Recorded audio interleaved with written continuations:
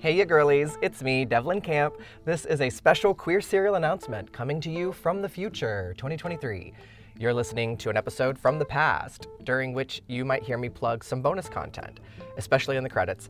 But as of 2023, here's everything you need to know if you want more Queer Serial or if you want to support my many ongoing LGBTQ history projects. I got a lot going on. You can sign up for periodic email updates at the link for everything in the episode notes. First off, you can now listen to my entire backlog of Queer Serial bonus episodes on Apple Podcasts, just like you listen to the regular episodes. Just head to the Queer Serial show page on Apple Podcasts and subscribe to additional bonus episodes for $2.99 a month. Those episodes are everything from my Patreon, minus the visual stuff, but all of the bonus episodes. It includes all of the spin-off episodes, Forgotten Fairy Tales, the White Knight Riots interviews, all of my Mattachine meeting interviews, Randy Wicker Radio, etc., etc., etc.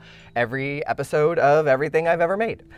Subscribe now on Apple Podcasts for $2.99 a month, or still for $3 a month on Patreon if you want the bonus episodes and all of my visual research and my archive dives included, and behind the scenes of my Randy Wicker documentary. Also, if you're a Spotify kind of girl like me, you can also get all of my bonus episodes through Spotify now too. Just go to the podcast section and search Queer Serial bonus shows, and there's a whole feed of Queer Serial bonus shows. And if you want to get some gay merch while also supporting my queer history projects, check out the new Queer Serial Etsy shop. Etsy.com/shop/queerhistoryyuplift. There's a link in the episode notes here. I've got podcast merch from throughout the series and also lots of queer history related items like postcards from Mona's 1930s lesbian bar and Marsha P. Johnson stickers with her own handwriting that says "Gay Love Always," straight from the Wicker and Johnson archive that I've been working on. And I've got gorgeous mugs that say "Queer History is World History," other stickers that say "Drag is not a crime" with a real photo of drag queens being arrested. And I've got these warning stickers that you can put in textbooks that are lacking queer history to warn future readers. Lots of other buttons and other stuff on Etsy too. There are links to everything in the episode notes here and at queerserial.com, or just search for me on Instagram, Etsy, Patreon, Spotify, and Apple Podcasts. I think that's everything. While you're on queerserial.com, by the way, check out the new episode guide. You can explore the entire podcast series episode by episode with all the research and transcripts and bonus episodes and lots of photos and videos from the true history that I cover, all at queerserial.com. Finally, last thing, you don't have to, but if you'd like to, go ahead and catch up on all 4 seasons of Queer Serial and the bonus episodes before Season 5 comes out this October, Queer History Month. The new season is a standalone story in our history and a spin-off of an event that I briefly touched on in Season 3, Episode 7, if you want a hint. Stay tuned. Thanks so much for all of your support. I literally couldn't do it without you. Enjoy the show.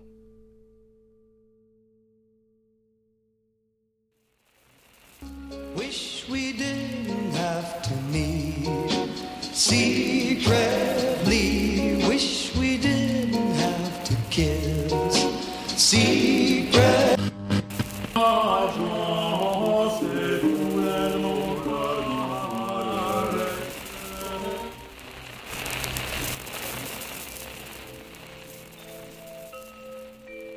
1920s Berlin was a city littered with gay and lesbian magazines. It was a city that gay novelist Christopher Isherwood would soon romanticize in his novels. 1920 Berlin was full of gay bars. There was one decorated with photos of cyclists and boxers and heated by a big, old-fashioned iron stove. The room heated up and the boys took off their leather jackets and their sweaters. They unbuttoned their shirts and rolled up their sleeves. This is technically illegal, according to paragraph 175 in the German Imperial Penal Code. But before the rise of the Third Reich, 175 is very loosely enforced. It outlaws lewd and unnatural conduct between men, but bars aren't raided very often, and few homosexuals are ever punished, though it does happen. This law is challenged by Magnus Hirschfeld and Adolf Brand, among others, but we'll put a pin in that story for another time. The point is, before Hitler's reign, Germany was pretty queer. Even someone who has seen Cabaret or read their share of Isherwood might not have thought about this. A country oblivious to, or even widely welcoming to, queer identity that has turned to hunt down and stigmatize the queer community. Anyway, I came to learn about this German bar with the iron stove when I read about a man who frequented the bar during his time in Berlin in 1920. The feeling of this bar would not leave his mind when he returned to America, and he had an idea. And his idea spread across the country in whispers. And that secret was written down on 6 pages and hidden in a desk drawer. It was strategized on a hillside in the bushes. By then it was 1950 as it grew into a secret organization. Soon it would be a threat to the American government, then we would be a threat to the American family. When I began researching these activists, I only had a vague idea of the secret society of gay people who have often gone without credit for their hand in the early gay liberation movement. Though before their identities were exposed, many of them wanted to remain anonymous. Welcome to Mattachine. Well, I understand that we're being picketed by a group of homosexuals. He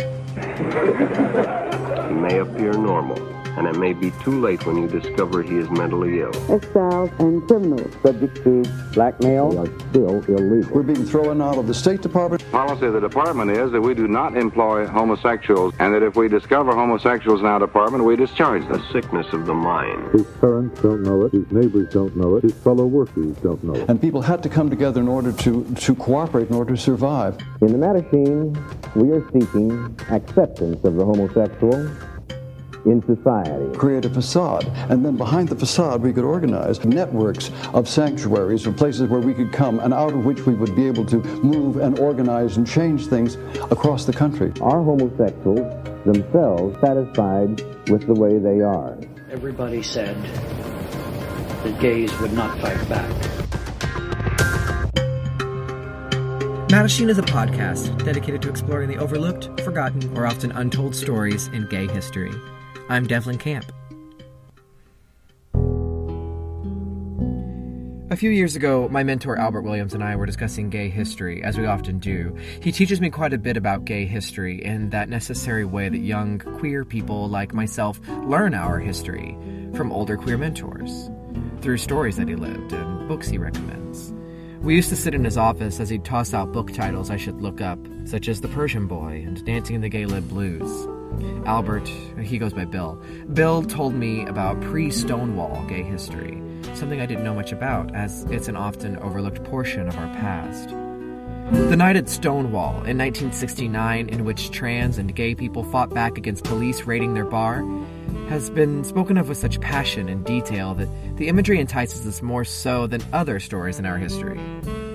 Stories like the people who tried to remain anonymous in their effort to begin the gay rights movement decades before Stonewall. Bill told me about the Mattachine Society, which met in speakeasy fashion in their living rooms with curtains drawn and discreet meeting strategies, planning political moves and methods of bringing together an organized gay community, which didn't exist yet.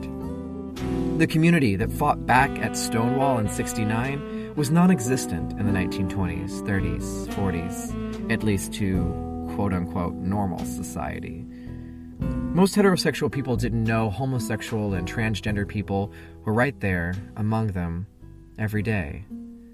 But the queer people of the early 20th century noticed each other, the same way we see each other now. Across the room, you make eye contact. Walking down the street, you notice his gait, and you see each other. In one of the books Bill recommended to me, The City on the Pillar, Gore Vidal wrote in 1948, "Occasionally, two homosexuals might meet in the great world. When they did, by a quick glance, they acknowledged one another, and, like amused conspirators, observed the effect each was having. It was a form of Freemasonry."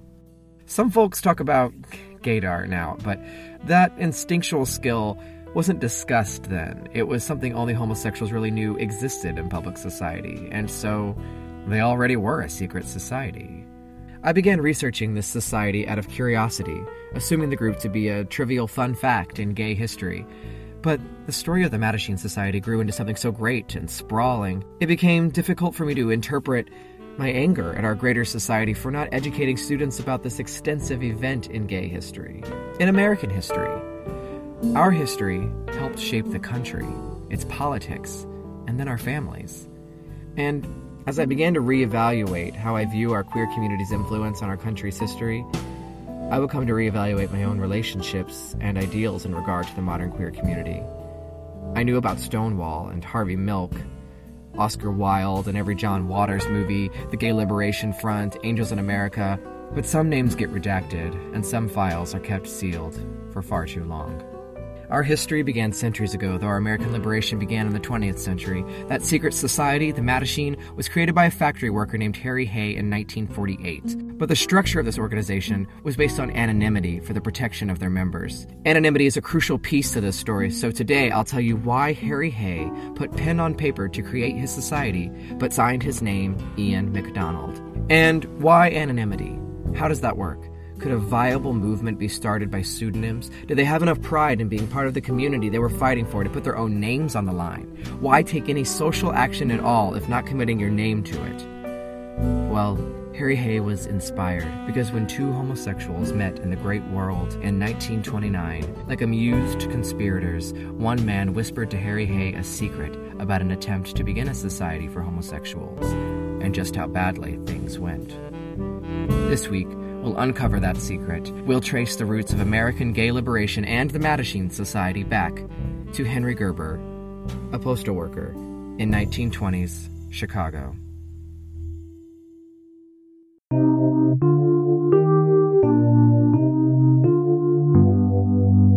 Henry Gerber will compare what he did to notorious bandits joining a thieves' union. There are no organizations, no bars designated for the queer, or role models such as RuPaul or Ellen DeGeneres or whomever you might look up to.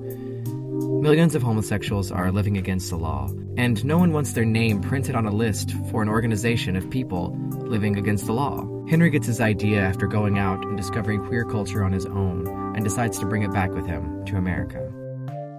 Henry had moved to the U.S. from Bavaria in 1913. He had no idea he was a homosexual. Hitchhiking through Kansas, he met a young farmer boy, and the boy offered Henry a ride and a job stacking wheat. When Henry arrived on the farm, he met the boy's friend, and all three of them slept together in the bunkhouse. Henry would later write, "The boys did not hesitate to invite me into their beds."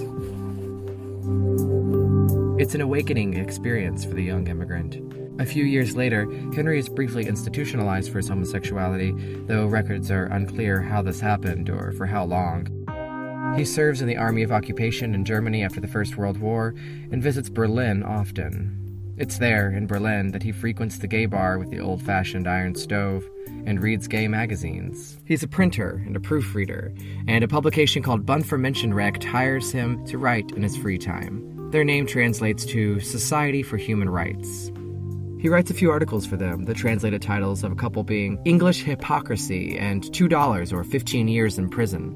But eventually, he must return to the United States, and he's once again restricted to the closet. What could be done about it, I thought, Henry would later write. Unlike Germany, where the homosexual was partially organized and where sex legislation was uniform for the whole country, the United States was in a condition of chaos and misunderstanding concerning its sex laws, and no one was trying to unravel the tangled and bring relief to the abused. In the early 1920s, he moves to Chicago and takes a job at the post office. Henry finds a thriving gay subculture. It's hidden in the bohemian area of the near North Side, nicknamed Tower Town, around the old Chicago Water Tower, which still stands on Michigan Avenue today. That's where Henry meets Frank Spirk and Al Meininger, and the trio becomes good friends. He finds a glimpse of liberation again in this subculture around Tower Town, like in Berlin. The beginning of all movements is necessarily small, he'll one day write. Henry hears a call for action to bring Bund für Menschenrecht to the United States. His boss at the post office helps him write up a declaration of purpose for Chicago's own Society for Human Rights. The hardest part is finding the right people to support him. The average homosexual I found was ignorant concerning himself, Henry will later write in 1962. Others were fearful, still others were frantic or depraved, some were blasé. Many homosexuals told me that their search for forbidden fruit was the real spice of life. With this argument, they rejected our aims. We wondered how we could accomplish anything with such resistance from our own people. But this doesn't slow him down. He has Al, his gay friend in Tower Town, and Reverend John T. Graves, a man of color and preacher who supports Henry's ideas. The plan is to get members to join the society, start a series of lectures to educate homosexuals in the public, and then start a publication to keep the community in touch with progress. Then, hopefully, they can win legal aid and legislators to eventually become open homosexuals in society. Henry writes the entire first publication, named Friendship and Freedom, after the German publication. He pays for the printing himself and mails it out to their small number of members. It's completely clean and free of obscenity, but many people don't want to receive it in their mail. Some of them fear their wives might see it. Though Henry and Al want exclusively homosexuals to join anyway, not bisexuals, or in many cases, homosexual men married to women hiding a secret from her and their children. Henry doesn't want secrets. He wants to create discussion, make some noise, educate the authorities that closet the community of Towertown and Greater Chicago. They don't want closeted married men tarnishing the society's reputation. On December 10th, 1924, Henry spends $10 to file an application to issue a nonprofit corporation charter in Illinois. The society forms to promote the interests of people who, by reasons of mental and physical abnormalities, are abused and hindered by the legal pursuit of happiness, which is guaranteed them by the Declaration of Independence. The Reverend John Graves signs his true name as president, Al signs as vice president, and Henry Gerber signs as secretary. The charter is issued on Christmas Eve, 1924. Yes, they sign their real names. And no one seems to investigate the group's purpose. Henry intentionally doesn't write about sexuality on the application. The word homosexual isn't even widely used yet. But still, this is the earliest documented homosexual emancipation organization in the United States. And with no one noticing, they get to work. Printing Friendship and Freedom, seeking new members, contacting doctors. But every medical professional refuses to wager their reputation on endorsing the society or the publication. Only poor homosexuals want to join because they have nothing to lose, and Henry will pay for it all. It's an uphill fight, and at the end of long days of work and looking for members, the three of them each go their separate ways. Henry to his apartment, John to his house, and Al to his wife and children. One Sunday morning at about 2 a.m., Henry Gerber returns home from a trip downtown. He goes to his room and hears a knock at the door. Must be the landlady.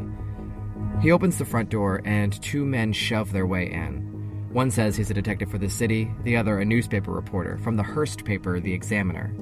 The detective looks around and asks Henry, "Where's the boy?" Henry asks, "What boy?" He has orders from his captain, the detective explains, to bring Henry down to the station. The cop grabs Henry's typewriter, his notary public diploma, bookkeeping accounts, the literature for Henry's Society for Human Rights, and his personal diaries. There is no warrant for his arrest, no charges made against Henry, but they came in the night and took him away. The police, I suppose, had hoped or expected to find us in bed. They could not imagine homosexuals in any other way. Henry will come to find out that during step one of creating this organization, the search for members, Al's wife had discovered his secret. Henry and John didn't know their society's vice president had a wife or two children.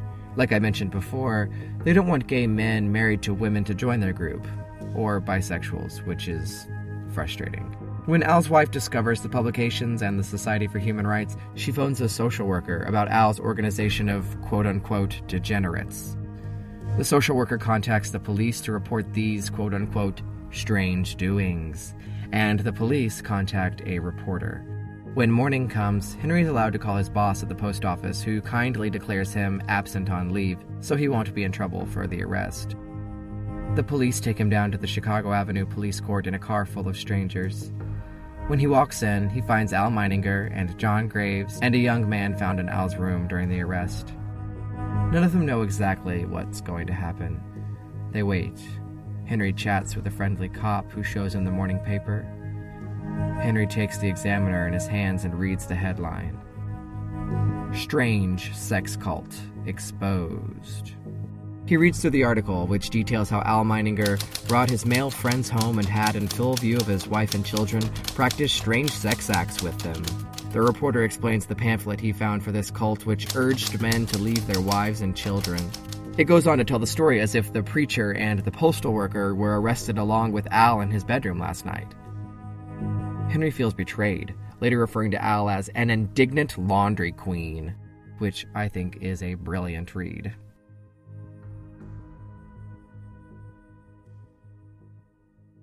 Monday, the day after the arrest, Henry goes to court. The detective presents a powder puff as evidence, claiming to have found it in Henry's room. The social worker reads from Henry's diary a single line out of context: "I love Carl." The judge shudders. This is their case against Henry Gerber. The state attorney turns to Henry and asks, "Does Society for Human Rights stand for the right of you swine to fuck boys in the ass?" To the already prejudiced court, "We were obviously guilty," Henry writes. "We were guilty just by being homosexual." The judge barely speaks to them, closing with a comment that they had violated federal law for sending their obscene newsletter through the mail, and they are dismissed to Cook County Jail. John is separated from Henry and Al in jail while they wait for a second trial set for that Thursday. Al breaks down crying in his cell, feeling guilty for getting them into this. A prisoner who takes notice connects Henry with a shyster lawyer that takes on criminal cases. The case looks serious, according to that lawyer, but he says he can get them out on bail for $200. Henry can just pay the maximum fine of $200 and go free, back home and back to work at the post office. But he takes up the lawyer's offer instead.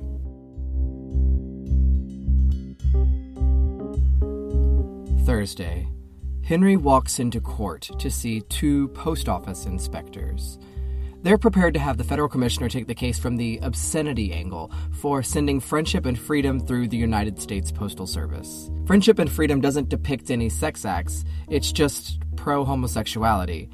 The attorney argues that they should be released and that a powder puff is not evidence. The judge gets angry and threatens the attorney with contempt, ultimately adjourning the trial until Monday. Henry's attorney makes one more request for bail, and the judge thinks about it and sets bail for $1,000 each. So the lawyer agrees to that and also collects his fees. Henry is broke but free. The next day, he returns to work at the post office to find that he's been suspended by the postal inspectors. He calls the Examiner, the newspaper that reported his arrest, and they assure him that corrections will be made, but of course, nothing happens. He looks into a new lawyer that will help him get his job back, a lawyer that will again cost him $200. The lawyer arranges for Henry's case to be put on the docket of another judge, who is rumored to be queer. There is a third trial. There's the new judge, the arresting detective, prosecuting attorney, the two postal inspectors, and even the first lawyer is there to watch after developing an interest in Henry's case. The new judge is upset by the arrests made without a warrant, calling it an outrage. He dismisses the case. Al pleads guilty to disorderly conduct and is fined $10. The judge orders Henry's things to be returned, but he only gets his typewriter back. The postal inspectors never return his diaries. Henry spent more than his life savings on the case. His lawyer says he can get him his job back, but Henry is out of money to pursue it. Shortly after, he receives a letter in the mail from Washington telling him he's been dismissed for conduct unbecoming a postal worker. Henry will later write, "That definitely meant the end of the Society for Human Rights." He becomes bitter that no affluent homosexual came to help him. He'll write, "Most bitches are only interested in sex contacts." He wants to free homosexuals for their own good and for his, and he'll one day write that he wants to become the Moses of our community. But by signing his name on the application to take on this role, he had welcomed his society's own undoing. When they read his name, they took everything from him. Henry packs up and moves to New York City.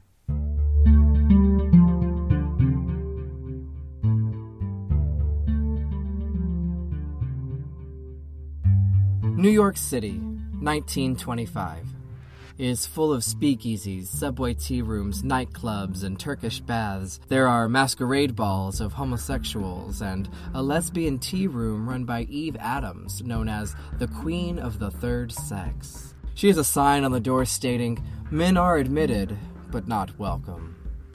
Henry lives in Greenwich Village on East 11th Street. Meanwhile, across the country in Los Angeles, word of Henry's failed organization spreads, planting the seeds of a movement. More in a moment.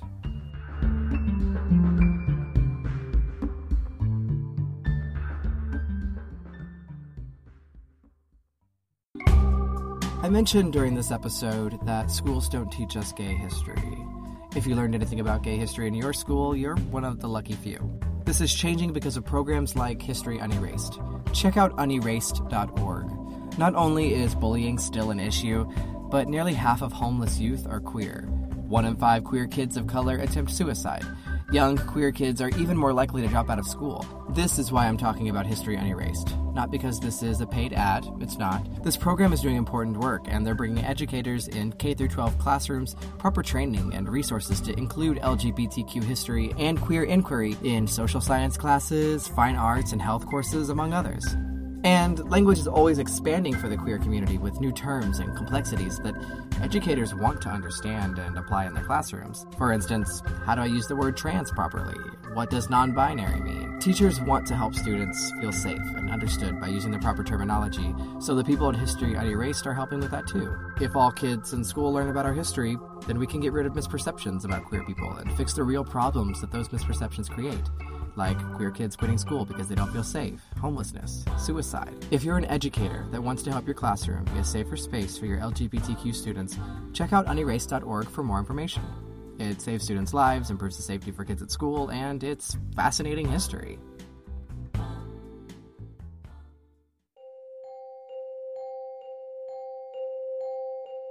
In the early 1930s, you might thumb through the Saturday Review of Literature, as many people do. You might see an ad for a service called Contacts. Contacts proclaims itself the only correspondence club for the mentally marooned, and it lists descriptions of people seeking pen pals, heterosexual or otherwise. It doesn't specify who should write in. Anyone can.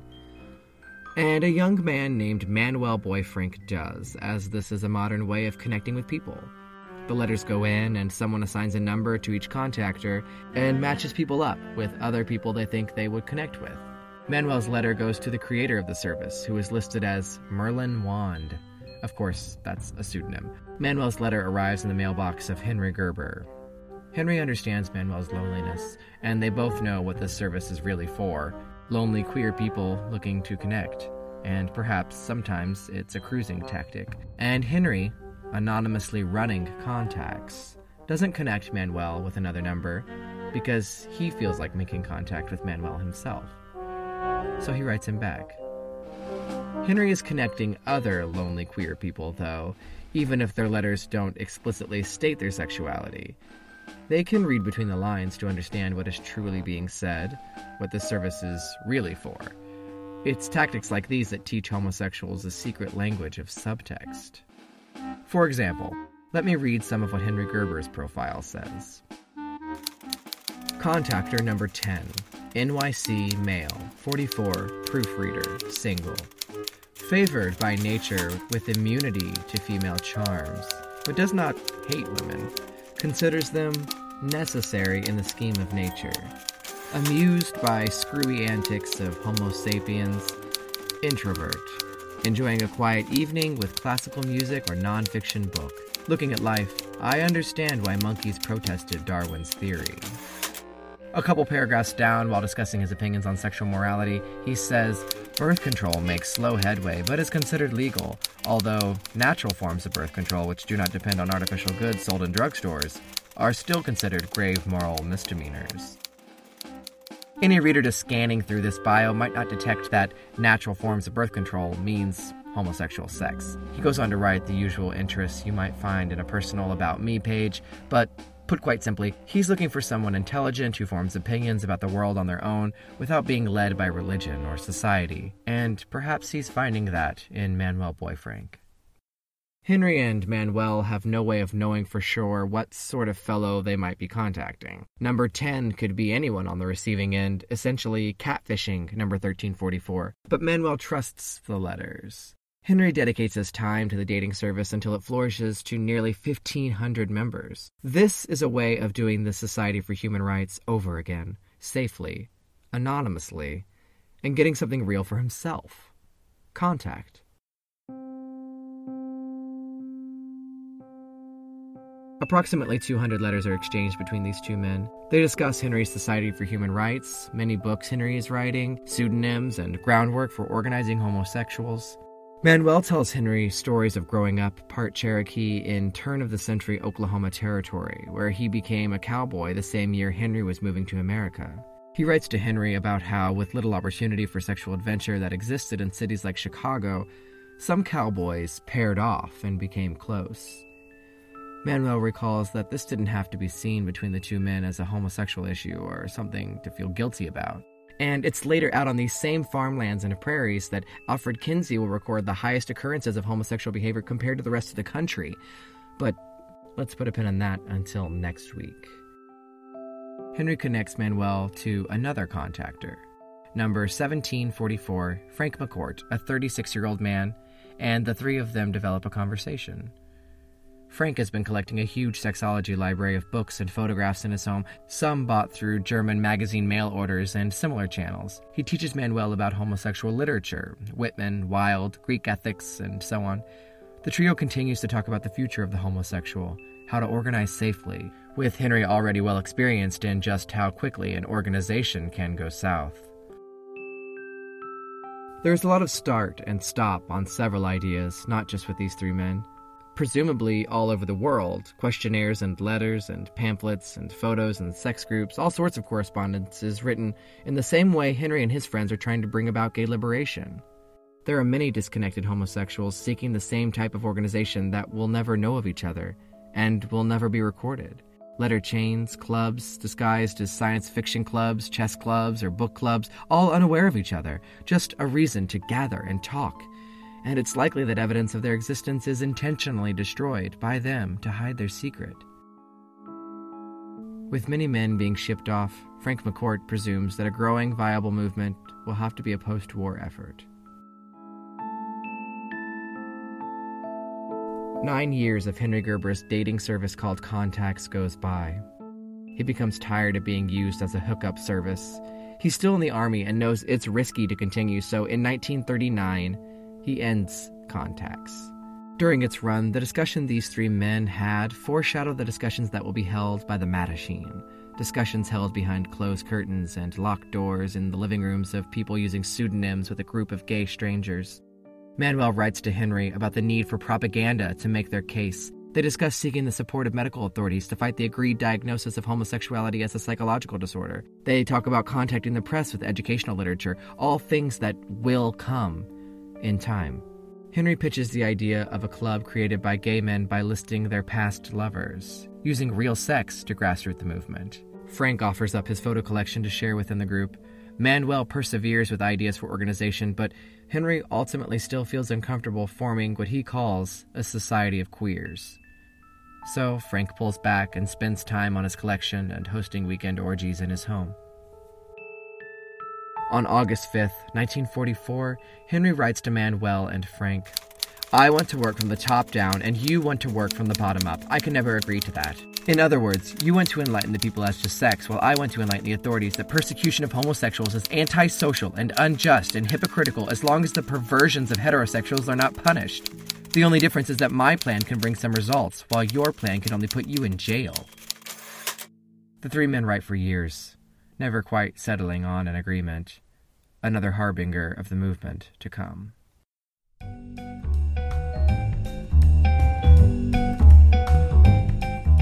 Outside of the letters, Henry continues to work for the cause. He writes to periodicals such as The Modern Thinker, defending homosexuality against doctors and psychoanalysts. In one instance of this, his reply to an essay, which is published by the periodical, he argues back that if homosexuals are disturbed by insecurity, antisocial behavior, or criminal tendencies, then the homosexual has been made so by societal oppression. After all, Henry writes, refuting that essay, "It is highly futile for Dr. Wolfe to worry about neurotic homosexuals when the world itself, led and ruled by strong, heterosexual, quote-unquote normal men, is in such chaotic condition and knows not where to turn." He also serves as circulation manager for a magazine called Chanticleer, writing under the pseudonym Parasex. Henry writes about homosexual literature and his eloquently argued position against monogamy as a construct created by priests and politicians. And he writes about Hitler's murder of homosexuals such as Ernst Röhm and other SA officers. He also does book reviews, and he's got a knack for wisecracking reviews of what he calls anti-homosexual propaganda. Actually, here are a couple clips from those book reviews. Twilight Men by André Tellier deals with a young Frenchman who comes to America, introduced into homosexual society in New York, becomes a drug addict for no obvious reason, finally kills his father, and commits suicide. It is again excellent anti-homosexual propaganda, although the plot is too silly to convince anyone who has known homosexual people at all. Strange Brother by Blair Niles is the story of a sensitive young man. The author causes him to go through as many mental sufferings as she can, then puts a pistol in his hand and lets him shoot himself and end the book. Again, an ideal anti-homosexual propaganda, but no more logical than the book mentioned before. So shade really does come from reading. Henry Manuel and Frank's correspondence begins to fizzle out because of differing opinions. Frank wants a sort of sex-obsessed hedonic church. Henry wants to organize a secret underground legal assistance group, and Manuel wants to revive contacts. They disagree on everything down to the name of their group, which Manuel pushes to be something like Dorian Society. Doric, or Dorian, being a Greek word sometimes used in the gay community to mean gay. Manuel knows the group's name has to be a word that takes on meaning, not just an acronym or official group title. The word has to represent the movement.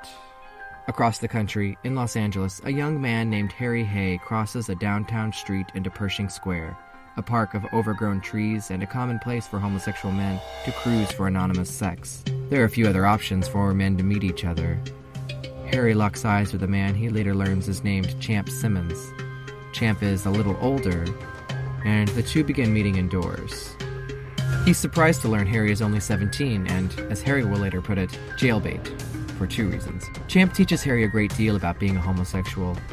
He tells Harry that he had been brought out by a man involved in a secret society in Chicago called the Society for Human Rights. Harry will later recall, Champ passed it on to me as if it were too dangerous. The failure of the Chicago group should be a direct warning to anybody trying to do anything like that again. But Harry hears the warning as inspiration.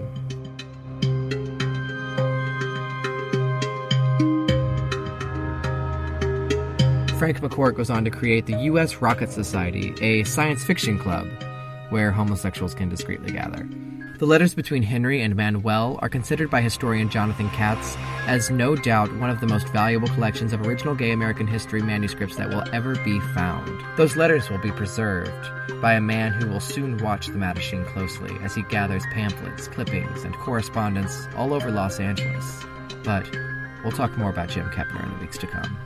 These stories of what happened to Henry Gerber after his arrest don't just explain how difficult it is for a gay person to make contact with another gay person before organizations and explicitly gay bars are established. Though I did read the book reviews only because I think they're hilarious. But these stories say so much more about Henry, because with all the drive he had to continue helping his community, he never did anything as bold as the Society for Human Rights ever again. How are the people of Henry's service called contacts connecting and meeting? Anonymously.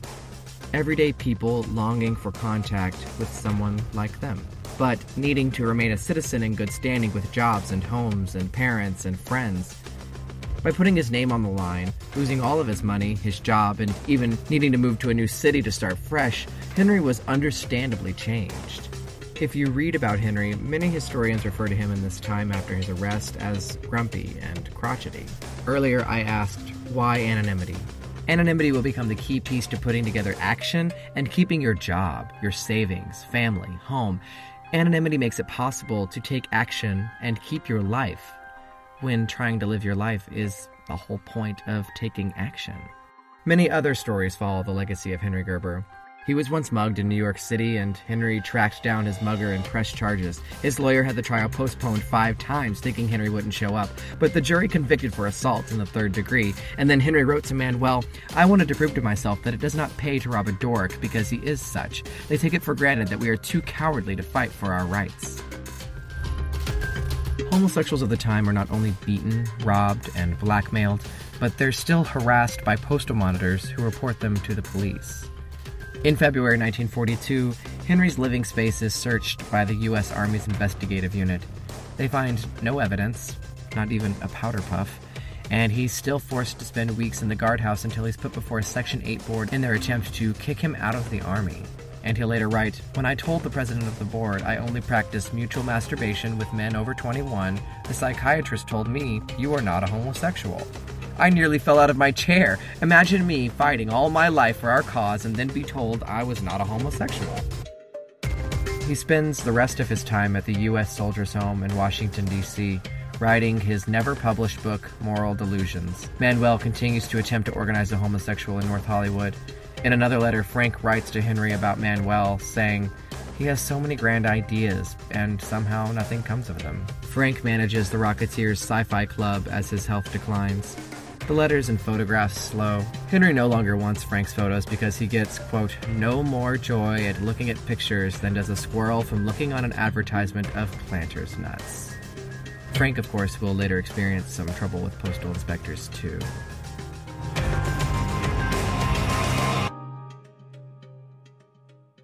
It wasn't long after Henry left Germany that the National Socialist Party became bent on exterminating homosexuals there. Gays were just one small part of their agenda, of course. Hitler was appointed chancellor, and the Reichstag German parliament building was burned, allegedly by a communist. Citing the arson at the Reichstag as proof that communists were scheming against the German government, Hitler used the fire to urge the president to have his communist political opponents arrested. Their seats vacated, the Nazi Party rose to power. The Nazi Party enforced the arrests of homosexuals by cracking down on that relatively overlooked Paragraph 175, a law already on the books. Der Eigene, the leading gay magazine, stopped publishing. Its editor had tried to challenge Paragraph 175 with Magnus Hirschfeld, whose institute that inspired Henry Gerber while living in Germany was now raided and torn apart. 4 days later, in Opera Square, Hirschfeld's books, case reports, charts, and files and photographs, all his research, was burned publicly. A bust of Magnus Hirschfeld was carried by torchlight and tossed to the flames by Nazi supporters. The crowd cheered. The country and the culture that inspired Henry Gerber to take action in America was dismantled by the Nazi Party after they rose to power, by using a communist as a scapegoat. This is how the liberation of queer German people was stopped dead in its tracks. Henry Gerber and his organization in America were also stopped in their tracks. But because Henry heard the call to action, another leading activist will soon hear the call too.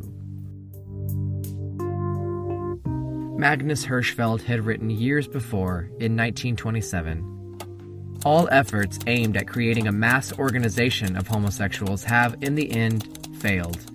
Aside from a few minor cliques, homosexuals are in reality almost totally lacking in feelings of solidarity.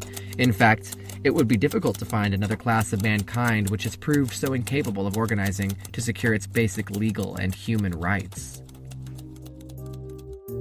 Henry grows cold to the movement. He's been hurt too many times and rarely finds anyone besides Manuel with whom he can agree. As a homosexual, he isn't even able to write in his own diary without having it used against him in court. "I have few delusions left," he writes. "I no longer believe in martyrdom for the sake of others." He writes to Manuel in 1944, "Jesus is said to have died for mankind, but look at them now, 2,000 years later, worse than ever. Jesus could have had a good time with his 12 boyfriends in the Garden of Gethsemane. Instead, the dopey bitch wanted to save others." Interestingly, the state in which Henry first tried to organize homosexuals, Illinois, will later become the first state to decriminalize sodomy, but that doesn't happen until 1962. When my mentor Bill told me about this law, I was kind of shocked to learn that it was actually illegal to have gay sex. As I previously mentioned, they didn't teach us gay history in school. In comparison to some of the stories that Bill told me, having human rights today feels like a privilege. To put in perspective how great it can be to live a gay life now, and to understand the problems that we still struggle with, it's important for queer people to have mentors like Bill. For instance, when I was in high school, before I knew Bill, after my friend and I saw Brokeback Mountain, her family found out and her grandpa confronted me while he and I were surrounded by the men of their family in his driveway. He was asking me why we would see such a movie. He said, "Cowboys didn't do that shit." I couldn't find the words to defend myself. When Bill told me about Henry Gerber, I read the stories that Manuel wrote to Henry about growing up in early 20th century Oklahoma Territory, and I felt empowered by the education. Not only were Manuel's true cowboy stories 50 years older than the story in Brokeback, it was finally confirmation that cowboys did do that shit. So why don't we know more about these pieces of our history? What happened between Mattachine and the Stonewall riots in 1969, or between Stonewall and now? Historian John D'Amelio writes that our ignorance of this time in queer history is an example of queer oppression. It means that gay oppression stayed intact for decades. The silence and invisibility forced upon us spread back into our history. Queer history isn't even taught in school, except for schools in California that started it last year. These stories are not known because they've not been often told. That same historian stresses that queer people have been deprived of their gay ancestors. We have no sense of our roots as we're raised in heterosexual families, but Henry Gerber is our family, and knowledge of history is what strengthens us today. The day after Donald Trump was elected, I messaged Bill, distraught about what to do. How vulnerable our human rights suddenly felt, especially after I had been reading about what the Mattachine went through. Bill replied simply, "The study of history is never wasted. It's preparation for the work ahead." This is a serialized story in gay history. For our ancestors before us and the queer descendants after us, I hope we can learn about our history together and carry on the fight. And although Henry Gerber took a step back from the gay liberation movement, this won't quite be the last we'll hear from him. Because, as I mentioned, Henry's story quietly spread across the country to Los Angeles, where a young man named Harry Hay hears about his history from a stranger in a park. And nearly 20 years after meeting that man in the park, in the Los Angeles neighborhood of Silver Lake, 38-year-old Harry Hay arrives home from his manufacturing job to his wife and 2 daughters. He opens the New York Times to find that the State Department is weeding out homosexuals from government work. He knows that soon factories contracted by the government, like the one he works for, will start to weed out homosexuals too. And with the story of Henry Gerber still clear in his mind, Harry Hay hears the call. Next week on Mattachine.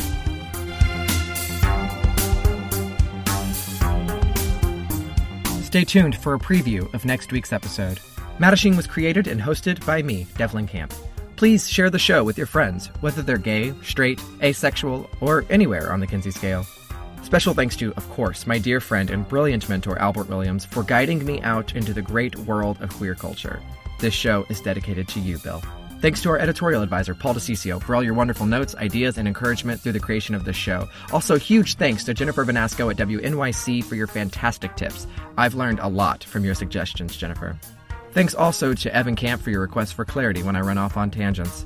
Harry Hay's voice was provided by Steve Camp, much more to come. This show wouldn't be happening without the abundant support of Tommy Bowe and the guidance of Arturo Chavez. You can find the sources for the show on our website, Mattachinepod.com, along with other fun tidbits I didn't have time to include today. If you need to get in touch with me, you can do that on the website too. Also, please rate and review the show on iTunes, as it's a huge help to spread the word about the show. You can also follow us on Facebook, Twitter, and Instagram at Mattachine Files.